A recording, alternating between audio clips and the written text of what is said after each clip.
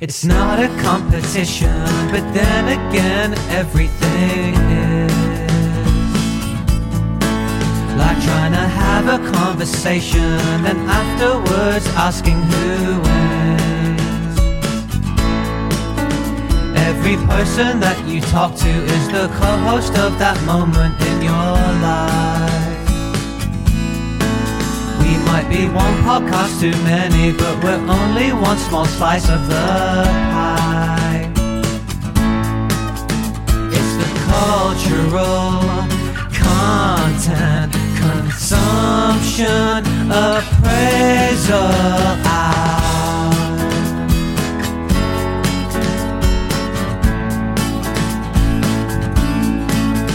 You're here. You did it. You're here. And once again, welcome to the wonderful world of the cultural content consumption appraisal hour. We might be in a whole new world, shout out Aladdin, of recording, using new software, touring all the free trials like we're window shopping for Christmas. But you don't need to know that. That's a bit too behind the scenes and behind the curtain. But trust me, we have a co-host today who is quite excited about it all, aren't you, Christopher? Yes, I am. But I've tried all the things. I've gone to all the websites. I've learned all the trials. And this might be one we stay with, or it might be one we don't. Oh, I love this. We're like speed dating with the different recording places. What do we call these? Because it's quite new, kind of a new service out there. It's a recording, podcasty, camera, video making platform. And we appreciate you. This one I actually remembered from one of my tech podcasts. There was a guy on it who's like an ambassador for this software. He goes, it's really great, it's really easy to use. And I was like, I'll find out how great and easy it is to use. So we'll see. He'll find out for himself. And who knows, are we going to get to that point in the podcast and a podcast sort of vibe that we're going to review podcast recording platforms on the podcast? I don't think it quite counts as content. It's more of a platform. But hey ho, we're using it today, and you're really going to know when we're very taken with one, because we're probably going to end up shouting it out. Today we're not, are we? It's just a mystery sort of. Although if we put a clip of this somewhere, then they'll see the giant watermark in the corner of the box. Good old watermarks.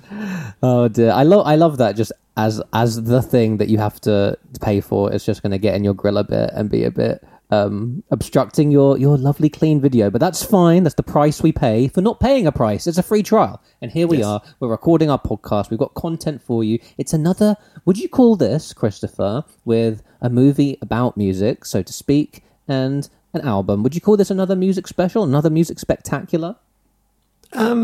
Possibly. Yeah. I think so. I think the very interesting. Do you think it's a music spectacular? I do, and I think sticking to hashtag review things near the at least midway point or coming up to the tail end of season 2, I think we couldn't have, if you do want to stay within one medium, music today, you couldn't have a more vibey, weird, crazy contrast than the two things we're talking about today. Although we're recording this, peek behind the curtain, on Halloween, and that's true. one of these things is a terrifying, scary thing.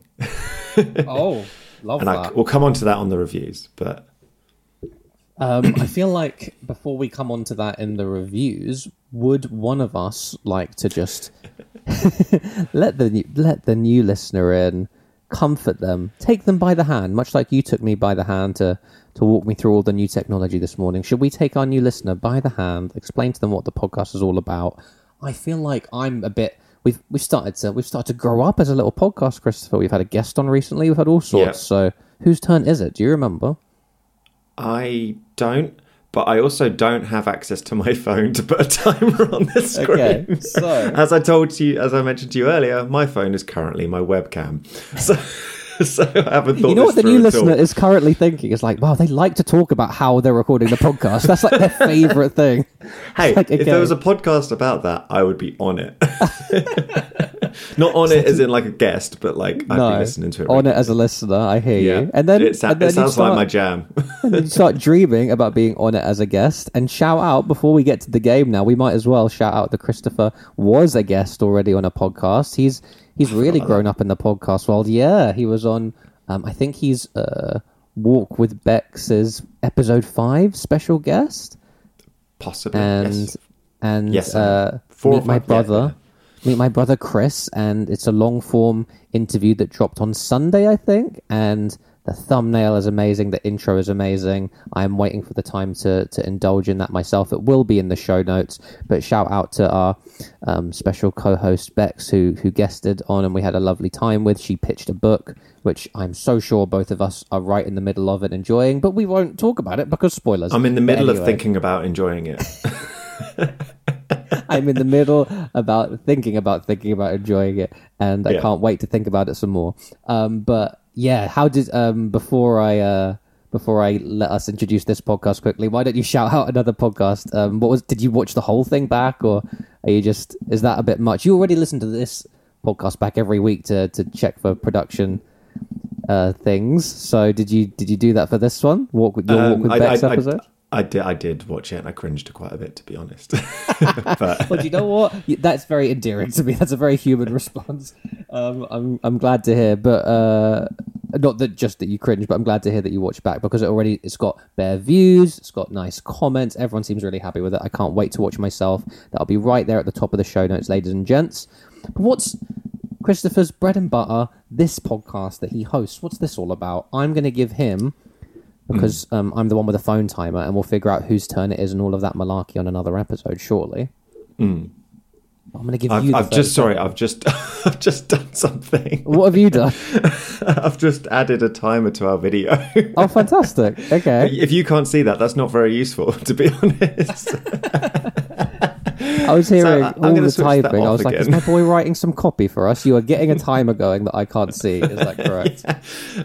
We'll forget that. We'll forget that. Sure. Let's do it the old-fashioned way. The old-fashioned way. Yeah, I'll do the 30-second game. And I would love for you to do the 30-second game, and I would love to see... Because we need to get the listeners back, because I realise that this is the most distracted I've been during the start of a podcast. Listen, if you just give me 30 more seconds, dear listener, my distracted but excitable, endearing producer is going to tell you in 30 seconds all about this podcast. He's not going to get distracted and start talking about stop today's playing tech. with tools. I'm just going to let's talk about content, which is what we're here for. He's got this. It's all the content. Here's what our podcast is about in 30 seconds. Go. So, me and Jeffrey been friends for a very long time, and we like music, we like movies, we like TV shows, we like all of the stuff. And when we were younger, we liked to just force the other one to watch the stuff. So what we do now is we do that, but in front of people, and we talk about that stuff with everyone listening. So I'll pitch something to Jeffrey pitches something to me. We then try and guess how much the other person's going to enjoy it with scores before, during, and after. And then hopefully some point at the end of the podcast, we find out who wins.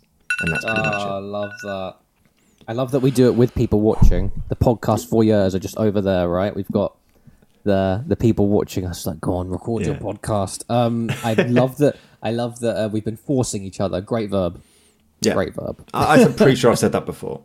But I think we will take. We're going to take notes from Becky, because she did say to us, I think after the pod, but in the preamble to the pod, that we need to up our 30-second game. We need to do something different. True. So if people would like us to do the 30-second game in a funny way, where we have to include 5 words, or do it as an impression of somebody, then... Oh, let's get even more politically correct. Do it in an accent. All the ways. If you've got ideas, please share them with us. We've got our social details in the show notes. CCC Appraisal Hour, all the good stuff. We're on Twitter. Could we be on Instagram by the time this episode goes live? I would say probably the chances are slim. But we have all the good intentions. And yeah, as he said, we're recording a podcast about content. Content is out there. Content has been consumed. Content is not the right word sometimes, because this is art. This is deep. But at the end of the day, that is what we're calling it in this day and age. Shall we start back in time, Christopher? Shall we start in the modern age? What you feeling? Let's start back in time. Let's start back in time. Okay, let's start back in time. Now, do help out, because it didn't jump out to me as too obvious, but this is technically going to be your review segment. What? It's not jumping out. Happy Halloween, but what was terrifying? It can't be little Lewin. It's little Lewin. So what is Little Rambles? So a podcast, one of the first podcasts of the Films to Be Buried With podcast with Brett Goldstein, also known as Roy Kent from Ted Lasso. I'm remembering all of the names today. He had Nish Kumar on there, and they talk about their favourite movies, their movies that made them cry the most, the scariest movie. And Nish Kumar said that Inside Llewyn Davis is the scariest movie. And as it's Halloween today when we're recording, I thought it was quite apt that we're also watching a scary movie. I'm watching it back now. It's not as glitzy and glamorous and as fun as I remember it when I first watched it. It's actually a terrifying movie about someone stuck in a loop, basically. Yeah. And I really like that preamble, because it rings true to me too. I definitely had a feeling of this isn't what I remembered it to be, but it was less. I wonder how much the niche that word choice framed it for you, because for me, less terrifying, but more like quite sad. Yeah. But whichever way you go with this, I think this one is a really interesting one. There's been lots of off-pod debates, dear listener, about what's going on. There's certain people who will refusing to be guests on the show, but have all the takes. And they're like, too many old things that have already been watched. Let's go for the new stuff. And your boy out here, clearly, when it comes to either Shin's albums. Now that's something I'm clipping out and sending to somebody. When it comes to either, Shin's albums or this Coen Brothers film, or Hamilton, I'm putting a lot out there that has already been consumed by our co-host, and as I was told, this might be impacting an anticipation score.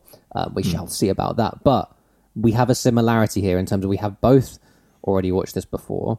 And there was just something in the air, something autumnal, something wintry. I haven't gone back to it for many years. And sometimes a podcast is a good excuse. I found this podcast a good excuse for a lot of things, to be honest, and this being one of them. And we both experienced it at a moment where we fell for it, fell in love with it. We've both been songwriters in our time and been very influenced by the 60s and Dylan and that scene, and felt a lot for it. So it's really interesting that to come right out of the gate hot, and I'll give you the baton, the mic now. But that I found it to be a very different film to the one I remembered, and not a worse film at all, but definitely I enjoyed it in a different way. So tell me about how you found it this time. So for those who ignored us last week and didn't, Chris was very he actually implored you last week to watch along. So shame on you, listener. So I give you permission to pause this pod now and go watch a movie, which you should. And if you don't, I also said that about you deserve Barbie. Spoilers. Yes, exactly. So expect to be spoiled. But Inside Llewyn Davis is a film starring Oscar Isaac. It's also starring Adam Driver and Justin Timberlake, not in the ways that you'd think. Nope. And Carey Mulligan. I was going to get the name you got out. There. You had it. I wasn't John just going to Goodman, forget. Not like you, where you forget the Coen one Brother woman film. on a podcast. It's always a woman. Gosh darn it. And John Goodman and another guy who looks like Austin Butler, but isn't Austin Butler. He's the guy driving Garrett the car. Hudland. Is that his name? Hudland. Yeah. Okay, fair enough. He does look like Austin Butler. But it's mainly a film that follows Oscar Isaac in the 1961 around the Greenwich Village, playing the Gaslight basically on a weekly basis or monthly basis, trying to get his music career off the ground. You learn a little bit about his past, but not a huge amount. So you know that he was in a duo that had a popular song out. He's lost his duo partner for whatever reason that you find out later in the movie. But ultimately he's on his own trying to get his own little album that he's recorded out. And he's couch surfing. He doesn't have a lot of money. He's staying at people's houses. He's sort of just about getting by on sort of a daily. But that's intermingled with beautiful folk songs from the time, of which he performs, other people perform, and it's just almost showing this sort of 60s circuit in New York. I assume it's New York. Yeah, it's New York. Yeah. Of what it was like to be on the scene at the time, sort of thing. But not from the glitzy, glamoury way that you'd see the Bob Dylan story, but from someone who's possibly good, but not as good, or still struggling, Or in our case, you're watching it thinking, this guy is very talented. Why is he not making it? And it sort of tells that story. It does indeed. It does indeed. And I think it's just perfect, right? Because we've really enjoyed No Direction Home. And I definitely, I remember, listen, I feel like this might be going out on a limb here, but I've got a sudden intuition of memory. Did you read Chronicles by Bob Dylan? I have it. Yeah. Well, on top of all the different things that cover that era, it's always like, even the Coen brothers talk about this. If you look at that era from a post-Bob Dylan perspective, it's a whole different thing. He changes the scene, it gets commercialized and it gets popular, and it's like he's the big iconic figure that almost brought all the eyes to it, and then the scene changes and all that stuff. This is in that exact moment, 1961, where he isn't out there yet. In fact, the film does this brilliantly, where in this ethereal light, he sort of hovers in the club at the end of the film when it's like everything's about to change because there he is, right? Yeah. But when you've got all the iconography, it's always, as much as it can tell the true story about how, even Bob Dylan was couch surfing at first and it wasn't a sure thing, it's always done with an after-the-fact assuredness that he's going to become the biggest thing in the world, right? Yeah. And the really nice thing about a film like this is it looks at the scene in just, there's just a bunch of people bumbling about. It's just like any other scene. Yeah. And if anything, it made me think like, gosh, this is kind of like, they should do this like almost as a concept format for all the different scenes, because like you'll always have one emergent figure, but in there is people who might be equally talented at the music bit, but are, we can argue about this, horrible people, potentially, like Llewyn Davis, or are just going through things, or said the wrong thing to someone, or they're not as talented at the schmoozing, whatever it is. At the end of the day, as much as Bob Dylan is supremely talented, there will always be luck in the making it stakes, right? And just, Llewyn's got a lot of stuff on, man, and like, I don't know about you, but just to get right to one of the hottest things in this movie for me is he finally gets his chance when he goes and he finds this label boss guy, and he chooses this quite obscure like child ballad to play him, and it's like, if this guy likes the song, he could change his whole career in his life. And then it's a very moving performance of this song, and at the end the guy just goes, I don't hear a lot of money here, and it's just perfect. And it's like, wait, the movie's supposed to be, oh, you've got it, kid, here's your contract and let's go, you're going to headline. And what's even more heartbreaking is then after that he goes, but I could give you an opportunity to be part of a trio and you can make some money doing that. And Llewyn Davis is just like, nah, not for me, sort of thing. It's either just me or it's nothing. And that's perfect, because that's like, that's even another way in which, hey, maybe if you took that gig, that could lead to something, but you're so weirdly pure. You've got this purity that you're guarding that's going to like almost hold you back, maybe. Can we argue about Llewyn Davis, the person, for just a moment? We can argue about anything you want, Jeffrey, because we do not argue enough on this podcast. We don't, do we? You send me clips of other podcasts and people arguing and going, why don't we argue like this? Guys. Actually, no, it wasn't. It wasn't a podcast. You sent me Monday Night Football. It was Carragher and Neville, who have, like, for all the years they've known each other and clearly got this banter, there was a lot of like, I let you talk, will you let me talk? It's just but yeah, as much as I still love him as a character, I think he's so great, but like he is an arsehole. Can we agree? A little bit, right? Yeah. Did you remember him? Did you remember him being an arsehole? I did not. I was quite surprised. I was like, he's lovely. Look at him. He's got a cat. Like that's basically it. Dude, he basically, now we're getting into the nittiest of gritty spoilers. He basically asks the dude whose girl he slept with to borrow money to secretly pay for her abortion. Yeah, I never put two and two together like that. I thought he was just trying to get some dinner, or... I'm pretty... Because remember, the guy's like, oh, you've got another girl pregnant. He's like, no, it's another girl. It's his girl! It's Justin Timberlake's girl. So that's like arsehole... But to be honest, even though there are those arsehole layers, you do feel this affinity for him, and part of it is the way he looks after the cat, part of it is the way that older couple...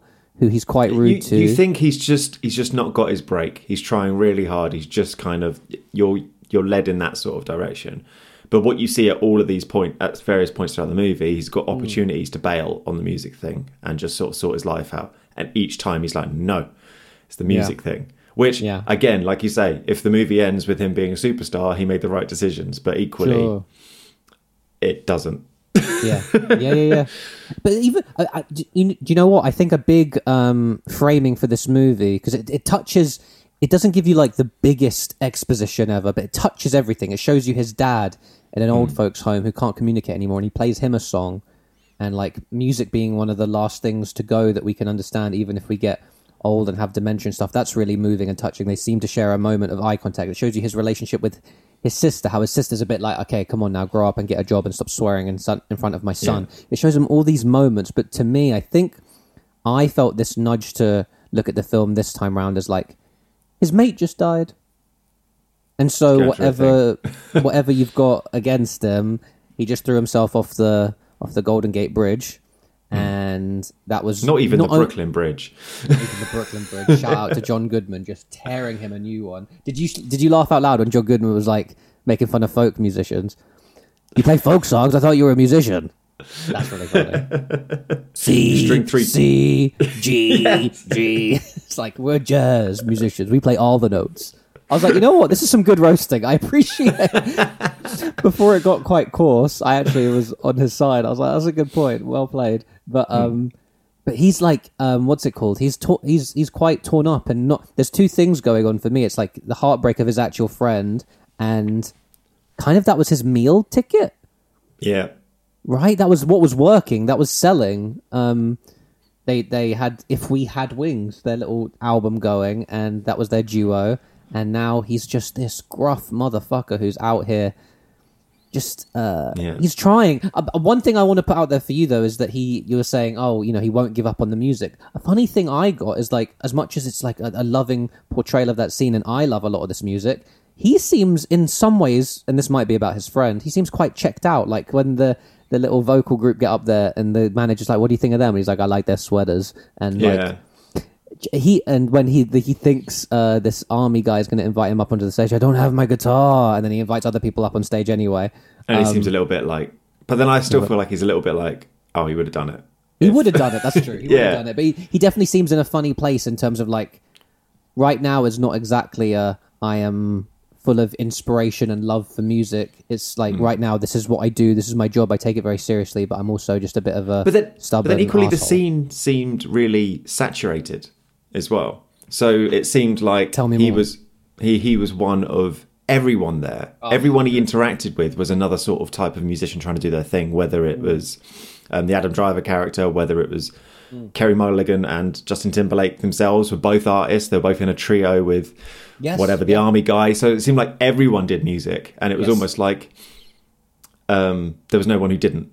Yeah. How are you going to stand out? Super oversaturated. Exactly. 100%. And which is kind of, I mean, music's quite oversaturated now, but for different reasons, because everyone can do it, which is a good thing. Which is a good thing. But this happens to every scene that breaks, I think. And I mean, we're a podcast in a saturated sea of podcasts. 100%. What makes you stand out? What makes you go and like, the idea that fancy software is what makes you stand out. Fancy software is what will do it. Or Lewin just joining the fucking trio for a couple of years and then breaking big in another way. But no, he has to take the L, because I think he's almost addicted is the wrong word. I think he's almost like quite drawn to taking the L. To speak in a weird way. Like he's a bit of a martyr right now. He's taken his lumps, and he's not, as much as he comes across as quite defensive, I don't think he's very happy with himself either.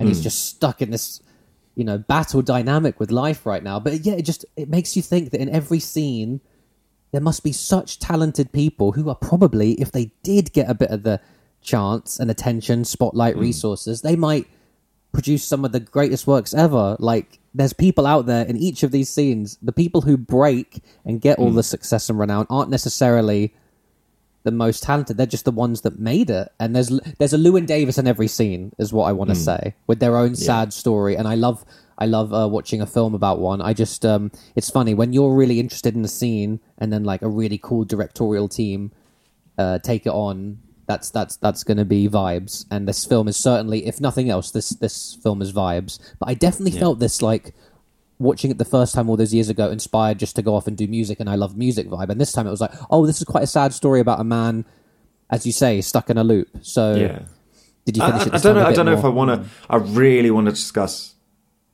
the ending. Yes, how you feel about the ending. Yeah, but perfect. I want to get I want to get a very Chris review take out right now. Oh, can't wait. Music in films, I struggle with because how it's either mimed or recorded or how it sounds when it comes across, I really struggle with.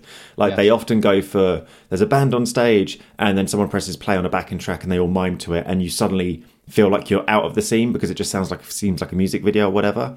I don't know what the Coen brothers did or how they did it, but the sound of the performances in this movie is beautiful and I absolutely love it because it's clear Oscar Isaac's playing it live at the time and you can't see, I can't see all the little wires or whatever they've done to record it or get that sound, but the sound of his acoustic guitar, it nails me and I don't know why. I don't know what it is about his guitar in this movie, but it just sounds really dry and dusty, but in a good way. I don't know what it is, but you can literally hear every little finger picking note and stuff from his performances and his voice, and it sounds great. And in my head, I'm like, how did they record this? Because they've got it. They've managed to capture isolate both his vocals and the guitar, and then play it back to us in such a way that it seems like you're sat there listening to the performance. Yes.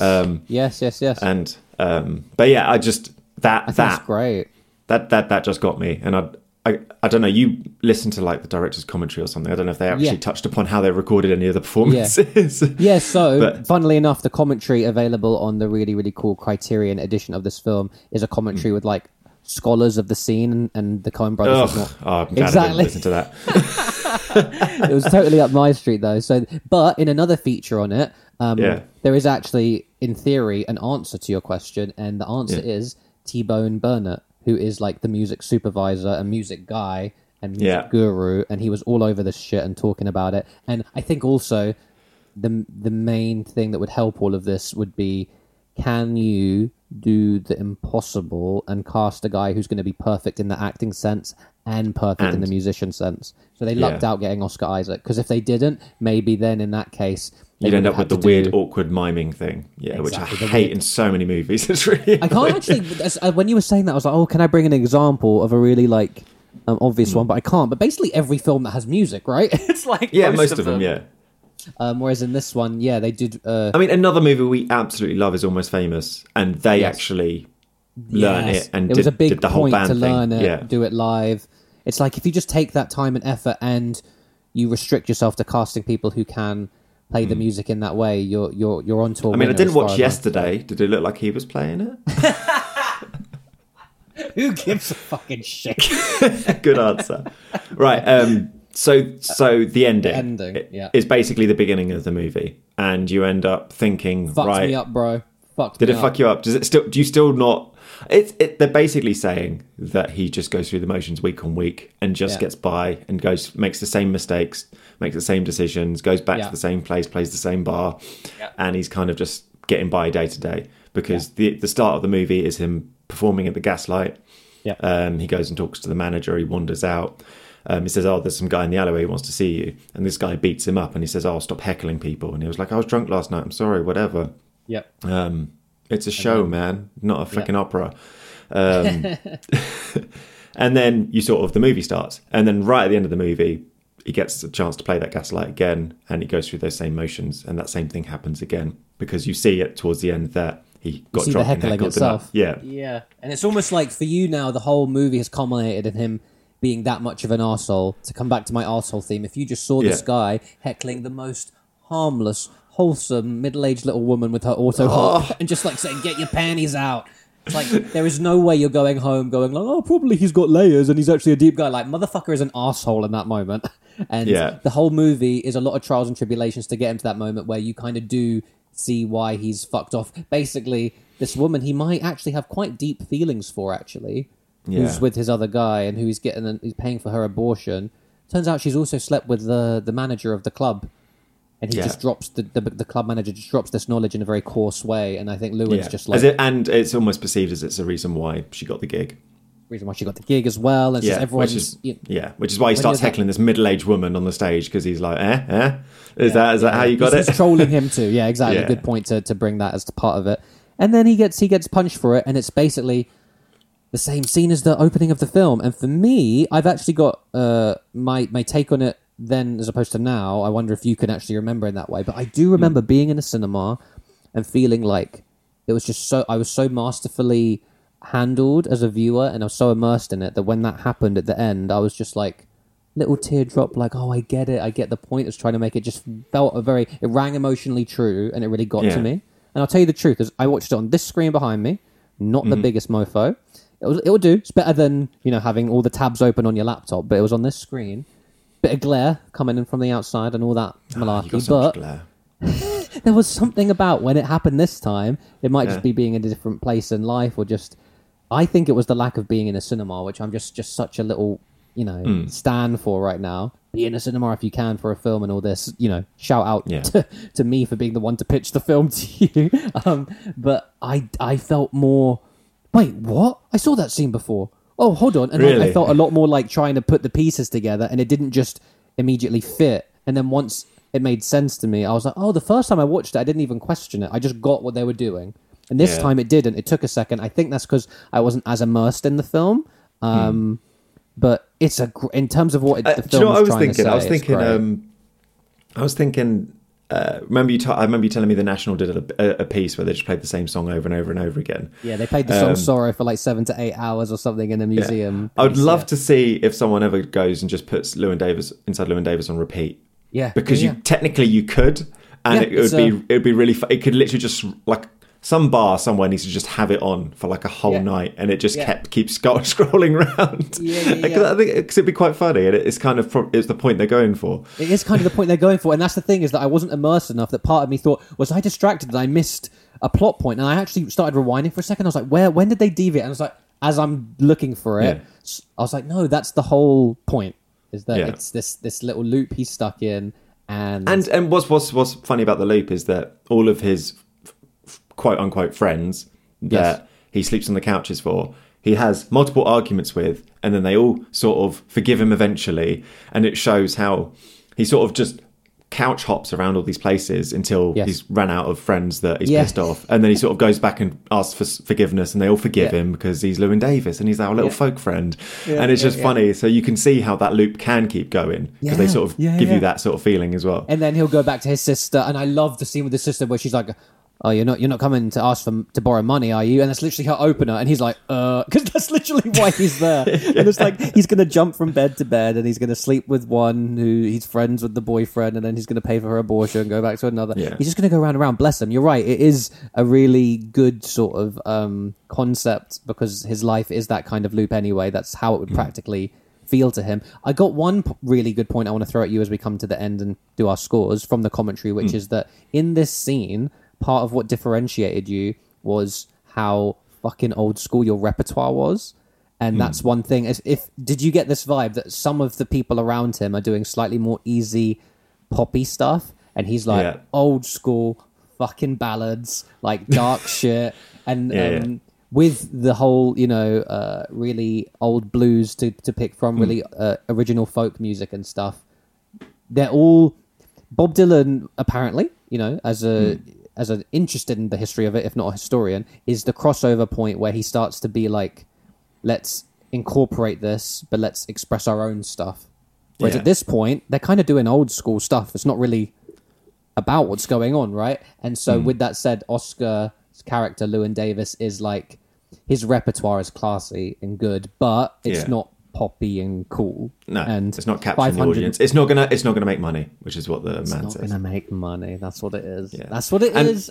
And we can't move on without just referencing one of the middle points of the movie, where he gets some studio time with Justin Timberlake and Adam Driver, and they record one of the most hilarious songs you've ever heard, which he gets the opportunity to make royalties on this, but because he needs a quick buck and he's not registered with some sort of union or something, he just takes the $200 paycheck and walks out. And then towards the end of the movie, we find out that the song's blowing up, and someone goes, "Hey, you got royalties on that, right?" And he's kind of like, "No, fuck's sake, everything gets fuck the world." It's so fun. The song itself is just so funny. Please, Mr. Kennedy, and I love. Oh, exactly. Shout out Adam Driver. It's so funny. I think one of my favorite lines in it is Llewyn making fun of it and being like, "Who wrote this shit anyway?" And Justin's like, "I did." 3, 2, 1. I thought that was perfect for Llewyn Davis to throw shade that way. You know what? I got to say, what's the song about, Jeff? It's about not being told to go to war by President Kennedy.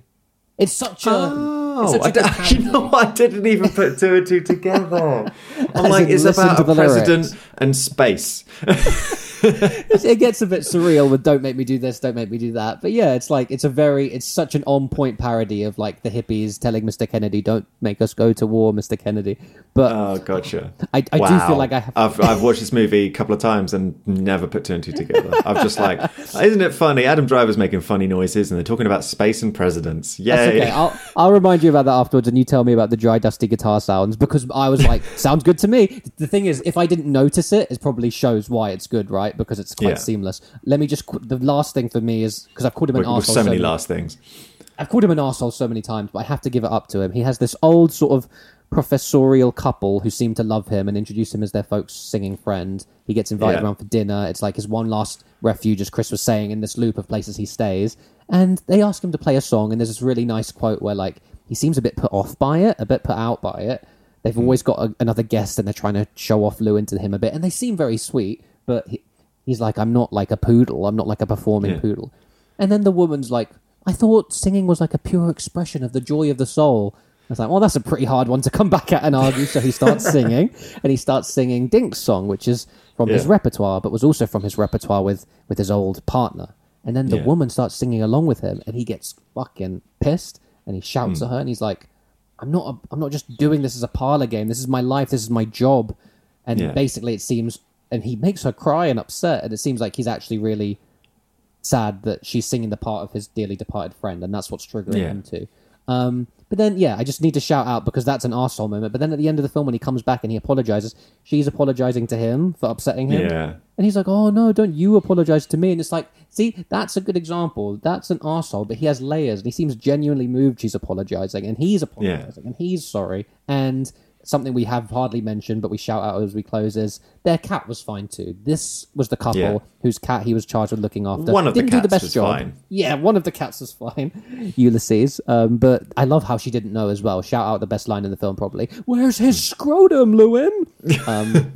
Because it wasn't a boy, it was a girl. But yeah, I just want to shout out that I think it's I do a lot of talking about whether people are likable or not, and I think that's very... It's taken me a whole year's worth of podcasting Do you think you're likable, Jeffrey?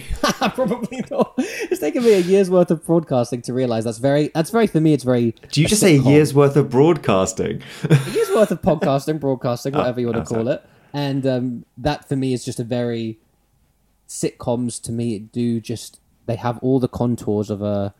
I want to be watching and enjoying Friends right now, and that's where that comes from. But other things, I don't need you to be likable, and Llewyn isn't the most likable. But guess what? Even though I don't like him, kind of love him. Yeah, so you can't not love him. Great name as well. Great name. Great name. The fact that everyone's a bit like, what's your name? Llewyn, it's Welsh. Like, come on. Yeah. I've never heard that name outside of this film. You? Don't think so. I've heard of Lawrence Llewellyn Bowen. That's close. Why is your head where my head was? Scores. It's time for scores. Of course, that was going to be the segue into scores. Because we would both think of Lawrence Llewellyn Bowen at the exact same time. So what your guess is? I'm going to upset you. I can imagine we're going to have arguments already. But okay, fantastic. But we'll do a very quick argument then. I was given a heads up. I was given a bit of a I've watched it before already. It was hard to put it on and get it in the order. Blah blah. Blah. So I'm saying you were down the middle 3 for before. And then once you're in the film, and you're enjoying it because you're not a weirdo, and you are a weirdo, but you're my kind of weirdo. So you gave it a 4 for enjoying, and that's great. And then you gave it a 4 for afterwards because it's a fantastic film, and it was a 3-4-4, I reckon. 2 in anticipation. Because I was struggling to get it on. I was struggling with time and life. The listener's jaw just dropped. And I had my partner's voice in my ear, just sort of going, "Oh, you've already watched it. Why are you already watching it? Stupid podcast you do." Blah, blah, blah. Shout outs are getting more explicit. 4 in enjoyment, so you're bang on there, and I've given it a 5 in retrospect. It's a great movie. I'm 2 off, but I'm happy to be 2 off. I was thinking, should I 5 it in retrospect, but I didn't quite get brave enough. I thought if I didn't have a 5 in there somewhere, you would get the knives out. Shout out Radiohead. Shout out Radiohead indeed. That's a great review. Great scores. They fully make sense. But I'm 2 off, so I anticipate it's another week. I'm going to be behind because next up is Montero by Lil Nas, an album that couldn't be more different to this scene. And it was released just actually 2 years ago now. So that's funny. My whole review centers on it being like super new. Yeah, I'm not that new in life, Jeff. Yeah, I don't know. I think 2 years is about how far behind I am on the curve. To be fair. In just general culture, life. Do you know what? For a 35-year-old, 36-year-old man, I think that's about right. To be about 2 years. Thanks for clarifying my age there. Everyone's like, we're exactly in his 30s. But you know what? I will segue into my review by referencing the commentary for fucking Inside Llewyn Davis. A guy made the point of like, hey, in 59, beatniks are still a thing and it's still going well and all this stuff. Like, it's still a big part of the culture, but it's starting to dip out. By 61, that scene is kind of done. Everyone's kind of checked out. They're waiting for the new thing. And I was like, hold on. In 2 years, the whole culture changes like that. That's a bit fascinating to me because it makes me think like, a lot of the time, the way I'm looking at recent history, it's such a blur and it's all just a mishmash. Like, what's the difference between 2016 and 2018? But it's like anything in terms of technology, reinvention, and things like that. The curve sort of spikes very quickly. Think about, I don't know, iPhone 3. Why do I have to reference Apple on this podcast? Let's do it. It's your fave. But think of like, I don't know, iPhone 3 GS to like iPhone 6, like in terms of the chasm and how quickly that invention went like vroom, like right up the curve. And then you look at, I don't know, everything from iPhone 10 to now. Yep. The improvements and whatnot are so minor. We've almost plateaued.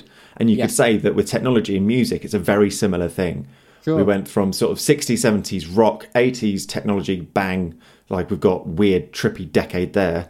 And then you sort of come out the other side, and now we're at a point where it's everything's possible. And, you know, I don't know where I'm trying to go with that. Yeah, I'm I trying to know make what a you're point. saying.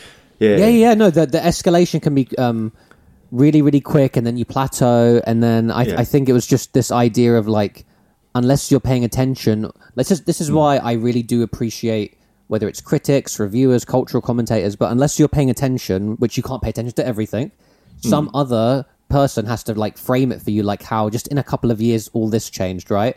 And so to use that as a segue to, I don't know what's changed between Lil Nas X releasing Montero in 2021 of September and now it's October of 2023, but to me this feels like the fucking newest shit I've heard in ages. And not a lot has changed. It's still a banger, is all I'm going to say. Well, okay, in that respect, sure, probably. But I bet if you're a bit more in the scene, like probably him working on his next record, he's probably outgrown a lot of this shit. So, like, if you're like on it, a Jack. But then I haven't looked. What's the time frame between Old Town Road and Montero? Couple years. I think it was 2019, maybe Old Town Road. So 2018, 2019. So 2018, I've just looked up. So it takes a few years to get there. And then he was just caught a little crossroads. If everyone remembers the novelty, I guess that's the fair term for it, the novelty song Old Town Road, which was a banger for little poppy kids, which was a banger for little cowboy adjacent pop rap fans, and it just did all the numbers and did all the things and had a catchy chorus and got a million remixes out of it. And you're like, see you later, Mr. One Hit Wonder. We've had a load of you before, and motherfucker figured something out. And I can't quite put my finger on it because my main review does center around me just going like, oh, this is like a really good frame of reference for just what is happening in newer music. And it was enjoyable as fuck. It was very catchy. It felt like, whereas I was watching Llewyn Davis with a cup of coffee and feeling like a classy gentleman about to go to the folk club, this was like, I'm downing all these Red Bulls and about to go live on TikTok or something. Like, it was just a whole other aesthetic. It's just a lot going on, right? That's brilliant. Cup of coffee, cigarette, Llewyn Davis, the gaslight. Then like, no, 6 Red Bulls and a Monster and a Relentless. Off we go, Lil Nas X.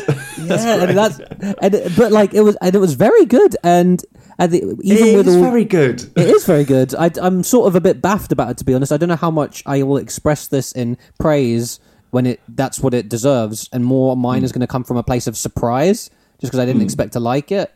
So apologies for that, but yeah, I was mainly surprised. It's a bunch of catchy singles. Probably, if I did want to get a bit critical, he doesn't quite. This is the first album, but he doesn't quite like. Let's say there's a few ballady numbers, and at the end of the day, he covers quite a range of music. I would say the two main ones being pop and rap. He probably like just spread. If he had to spread himself over all of them, it's probably a bit thin compared to like some of the ballads. He could have gone a bit deeper, or he could have just focused on pop, on rappy sort of bangers and getting that vibe. Like it helps for me who's like a newbie and I want the nice spread. Maybe a more hardcore listener is like, that's my shit, do more of that, get deeper into that. And that's always a question when an artist covers like a range of stuff. It's like you could do the range and all the variety, or you could just really try and like get deep on one genre, for instance. This is a very nitpicky thing I was just thinking out loud, but basically this felt like little pockets of every genre that's kind of current and kind of works. And even the features, to me, do you know what the features reminded me of? The features reminded me of, as a book lover, I do a lot of this isn't very fashionable, but I do like a good blurb, and if the right people are blurbing a book, I'm like, oh, this name likes it, this name likes it. It's like my friends who I respect recommending a thing. And for me, seeing the names of the features, I was like, okay, these are like big names, and it's Miley Cyrus, and it's Doja Cat, Jack Harlow, Elton John, Megan Thee Stallion. Like, these are kind of... Do you know why I love the Elton John the one, names. Let's talk about the Elton John one. We have to talk about the Elton John. Because part of me was like, oh, we're going to get Elton John singing like that chorus from one of his songs or something, like he's done with... The thing he does with Britney and Dua Lipa and everyone, Yeah, but no, it's just featuring Elton John because he played the piano on it. Yeah, I'm like, great, perfect, thank you. That is great and perfect. I will say, my first listen through, I literally made a note in my phone, like, must go back and listen to that song, didn't hear Elton at all. And I was disappointed. Because sometimes you don't want to see featuring Elton John and not have his little warble. I was curious how it was going to... Elton's little warble. I was curious how it was going to fit, because the noises and sounds of this album, if that would have felt slightly out of place, so probably was the right choice, actually. But lots of standout songs. I couldn't help it. I was like, God damn, that was catchy. I love a bit of Sun Goes Down. That's what I want has been in my head all week. Motherfucker is out here with low-key aggressive... He's like clearly... he's gay, he's very sensitive, he's got a very soft heart, very loving, and this is like a sort of aggressive coming at you song about how he just wants like a little lover because it's kind of lonely at night not having someone to love him. But it's like, that's what I want. It's great. It's kind of, I don't know how often we've done this on the pod, but every now and again you're like, oh, that's what pop music is now. And that's how I felt about this album. It's not quite rap. And it's good pop music in my mind. It's perfect. Yeah, it is. Here's one thing I want to throw out at you. Because even now looking at the album art, I'm like, the whole Red Bull and TikTok thing, it's like, it's just a lot. It's sensory overload. But like, there was one funny creeping feeling on me. It doesn't stop me from enjoying it. It's just an extra layer. It made me feel a bit old. I was like, this is for the youngsters. As much as I can appreciate it, right? It's not like for me in the same way it's going to be for a 19-year-old, you know? No, I think the reason I like it is because if I was growing up now, I would love just something like this to be out there that just says, express yourself, be whatever you want. Yes. And it's fine, and you can make it. You don't have to conform to possibly what we grew up with the boy bands and the girl bands, and it being very... just straight down the middle. Exactly. You're either this side or you're that side, and that's how you have to express yourself. This is just like, he's fucking thrown every fucking colour against the wall and gone, isn't this fucking fun? And I think I said in the last pod, if you get a chance, just watch some of the music videos, because they're just... They're just... Well, you can go now. They're just great fun. And it's just fucking... It's what fucking Babylon should be. It's like glitz and glamour. It's like Baz Luhrmann on crack. It's just so much fun. And you can see he's having so much fun with it.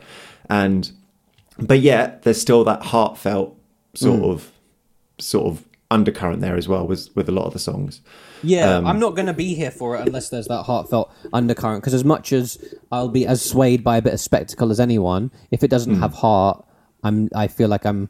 Shout out to an earlier episode, it's just a bunch of pyrotechnics, right? But the thing is, to me, that shines through is, hey, you can have all the fun twerking you want if at first you were quite vulnerable with me. Then I'm here for all the dancing you want and all the glitz and glamour and stuff. Because I knew most of the singles on this. Singles, really? And from Radio? the playlist. How did you know? The osmosis or whatever the word I used last week was. It was just, it happens around me. I hear that. So yeah, I think it's like the essential Lil Nas X playlist on Spotify, and the guy's only got one album, so the majority of them are going to be on there. Yes. So I knew a lot of the hits from this, but I've listened to it a couple of times this week, and then even the songs I didn't know, now they're starting to like creep into my, I like them now as well. Like the One of Me featuring Elton John, like Scoop with Doja Cat. It's just a guy going Scoop. Yeah. But it's fun. It's great. Yeah. I'll tell you something that'll make you laugh. The one featuring Miley Cyrus is great as well. I want to come back to that. Quick one about the Scoop one is I remember this is really catchy, and I'm thinking that as I'm listening, I'm not as looking at titles, because I do like to look at the titles, but I wasn't looking. And I was like, me and you have occasionally referenced a really funny SNL skit featuring Timothy Chalamet, and I was like, I actually don't know what he's saying. Is he just going Scoop, Scoop, skirt, skirt, skirt? And then later, and then you look at the song's called Scoop. Yeah, I didn't actually know what he was saying, but it was very catchy. And I was like, it's so funny how you can be catchy with just a sound. And then later I was like, oh, he's actually saying scoop, like as in to be a news scoop or something. fair play. I also thought this is a really funny way where I see a little bit of Lil Nas X on the socials, and he seems to be very on it with, like, or at least he was up until recently. Like, he would comment on stuff and he'd have all the hot takes. That's quite a big deal in becoming a big name these days. Even the choice not to be is a big choice, right? But one thing that I do get the feeling of, because sometimes even without listening, I try and put the feelers out there. Jack Harlow isn't necessarily the most critically admired dude. Yeah. He's a bit like white bread for people, bit bland or whatever. And that's the funny thing is I've never actually listened to him. I just know this about his reputation. It's funny how a reputation precedes someone, sometimes unfairly. This is how out of it and 30 years old I am. I listened to his verse and I was like, cool, that was fun. I just liked it. And I'm sure for a proper rap hardcore, that was some bland ass shit, but I liked it. It fit in. It was perfect. Yeah, and they are besties. I'm pretty sure that. like Jack Harlow just follows him around now, because anytime you see any performances with Lil Nas X, Jack Harlow just wanders out, does his verse, goes home. And you're kind of like, is he doing his own tour, or does he's literally just there for that one song on? Yeah. I really liked the last song on that album. Yeah, it's a good song. I'm not sure how I feel about Miley Cyrus on it. Really? Yeah, dude, there's something about, because she feels like a lot bigger to me than back in the day. For whatever reason, I never like pegged her as the one who'd sort of make it out. I remember her being, I would lump her in my head with like, what's her name? Hannah Montana. Did she play Hannah Montana? I don't know. There was they're the same person.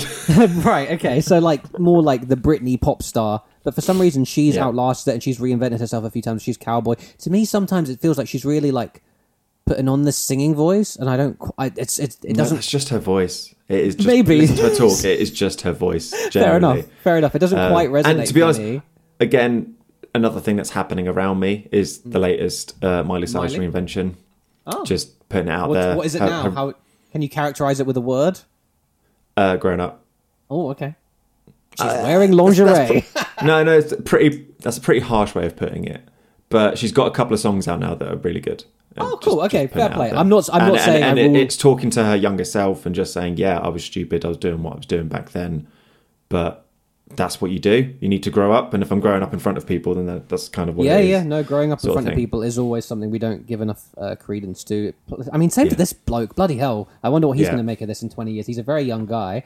And the fact that he's blown up and he's doing all the, give yourself permission vibes, I think it is worth a mention that, like, not everyone who's got this varied an amount of interests creatively and even in their personal life choices is going to get all the love. And I'm sure he's had to face a lot of not getting love too. And I'm really glad he's made it. And this is for all the people who are like still not getting that love for being on the spectrum when it comes to their sexuality or their interests in whatever the fuck. And I wonder what, if there's a movie about a little kid in the Bronx who likes a bit of rap and he gets a bit made fun of, but like he tries a few open mics and then gets put off or whatever. That's like, to me, that's what Inside Llewyn Davis has now done to my brain. You see a big star and there's just people on their margins and outskirts who maybe get affected by that and it helps them through, but doesn't mean everyone's going to make it. So fair play to this unicorn of a man who has made it. It's a really enjoyable album. And even with that said about, this was just a few listens, first listen. I'm kind of very open now to hopping on board whatever Lil Nas X does next. And I definitely liked that last song. It was just interesting that like I was quite surprised he could do a ballad that straight. Yeah. And I think Miley does it well. I just can't describe what was like a bit what not working for her voice for me. A reoccurring theme here. Jeff don't like voices. Chemistry of voices. If there's a voice he don't like, he's just like, nah. It's either too good or yeah. No, this one definitely wasn't too good. That wasn't. This is too raspy, isn't it? Something. It's too. She's a tryhard. I don't know what it is. I'm not closing the door, Miley. I'll see you next time. It just wasn't to be this time. Okay. I feel like we've covered a lot of ground, and I have some scores. If you have some guesses. I'm pretty sure I got this spot on. Oh, really? And I'm 2 off. We've had a few weeks like this, and then I feel like it's all right. It doesn't. It's like if the scores happen in the forest and they're not on the website, have they really happened? Is kind of nice. So just don't update the website. Fantastic. Yeah, and then no one will ever know. Last time you said it, you got it right, by the way. So let's see if you were right again. 2 in anticipation. Interesting. And 4-4. Only 1 off. It was actually a 3. I was looking forward to it. Okay, fair. Yeah, so what? 3-4-4. Yeah, 3-4-4. Okay. Which is what I guessed for you too. You're only 1 off. You win this week. The draw deadlock has been broken. There was a lot of draws, and it's now been a good month or so since I've won. So that's a disgusting stat for you. What have we got for next week, Chris? Be better, Jeffrey. Have you got anything for me? What are we saying? I do have something for you. Am I going first? Yes, please. So there were 2 things that it could have been this week. I'm watching 2 things currently that are currently out there. Both of them had what I thought were great episodes this week. So both of them I was close to throwing your way. But I'm going to double down on Lil Nas X and inclusivity and being creative and fun. And give you Series 5, Episode 5. We've done Drag Race. Of RuPaul's Drag Race UK. So sorry to the just to get my Alex bashing in. Yes, we're repeating something this week, but Alex Jeffrey knows best. But that was Drag Race like US. This is Drag Race UK, and this week's episode was an absolute freaking joy, and I think the pinnacle of what this show does best. So I'm just throwing it your way. It's on iPlayer. It happened last week. Series 5, Episode 5 of Drag Race UK.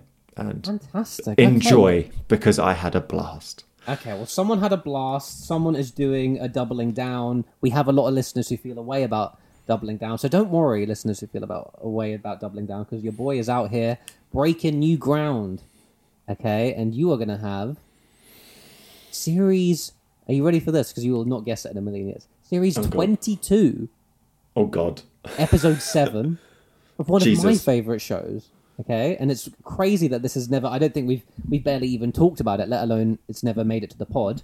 But very similar to your pitch. It makes it a bit of a television...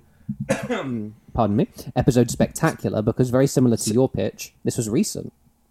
Okay. This just happened, and I just enjoyed the hell out of it. And I was like, if Christopher hasn't experienced the joy that is this... I need to throw this in his face in whatever way I can. Oh yeah, I have a podcast to do that. It's Gogglebox time, motherfucker. Oh, Series 22, Episode 7 of Gogglebox, and it is the Friday the 20th of October edition of it, and that's what is on the docket this week. Friday the 20th. And you have another reaction video. Of all the things that jump out to me as like the most immediate, easy to consume content, it is the reaction to pictures videos. Yeah, so you got my reaction to a pitch for me watching people's reactions to TV. Is this celebrities? Is this just regulars? What it's regular. This? Oh, mate, celebrity Gogglebox is not even discussed in this house. But are regulars now celebrities? Is it the same people that were doing it 20 years ago, still watching stuff? There's some survivors. I mean, it's Wouldn't it be great if there were partners that have split and then they're still doing it separately or something? Like, there's a lot of things have changed in the 20 years. We're going to get into it next week, folks. They are celebrities in their own right, but don't worry, it is not celebrity Gogglebox. I did not know you watched Gogglebox. Which is very, maybe we didn't know this about each other. But, you know, in a year of podcasting, we might start slowly getting to know each other. We'll get to know you more next week too, dear listener, as you get to know us more content being pitched. We look forward to more guest hosts in the future. We look forward to more inventive and fun 30-second games that you are going to contribute to. But for now, we'll see you another time, and goodbye. Take care. If you don't like when we misspeak or boost the audio or unpeak. The microphones bleed cause they're so cheap. We're sorry to your ears if you don't like the intro or the bit in the middle or this outro. Or if you don't like the whole show, question why were you here? If you don't like the podcast, if you think we both speak too fast, too many tangents never stay on task, pick up a book instead. If you don't like what we recommend, if your patience wears thin towards the end, if you think you could do better with your friend, please go ahead. If you don't like this content or like me, the word content, then please go be more content and never listen to us again.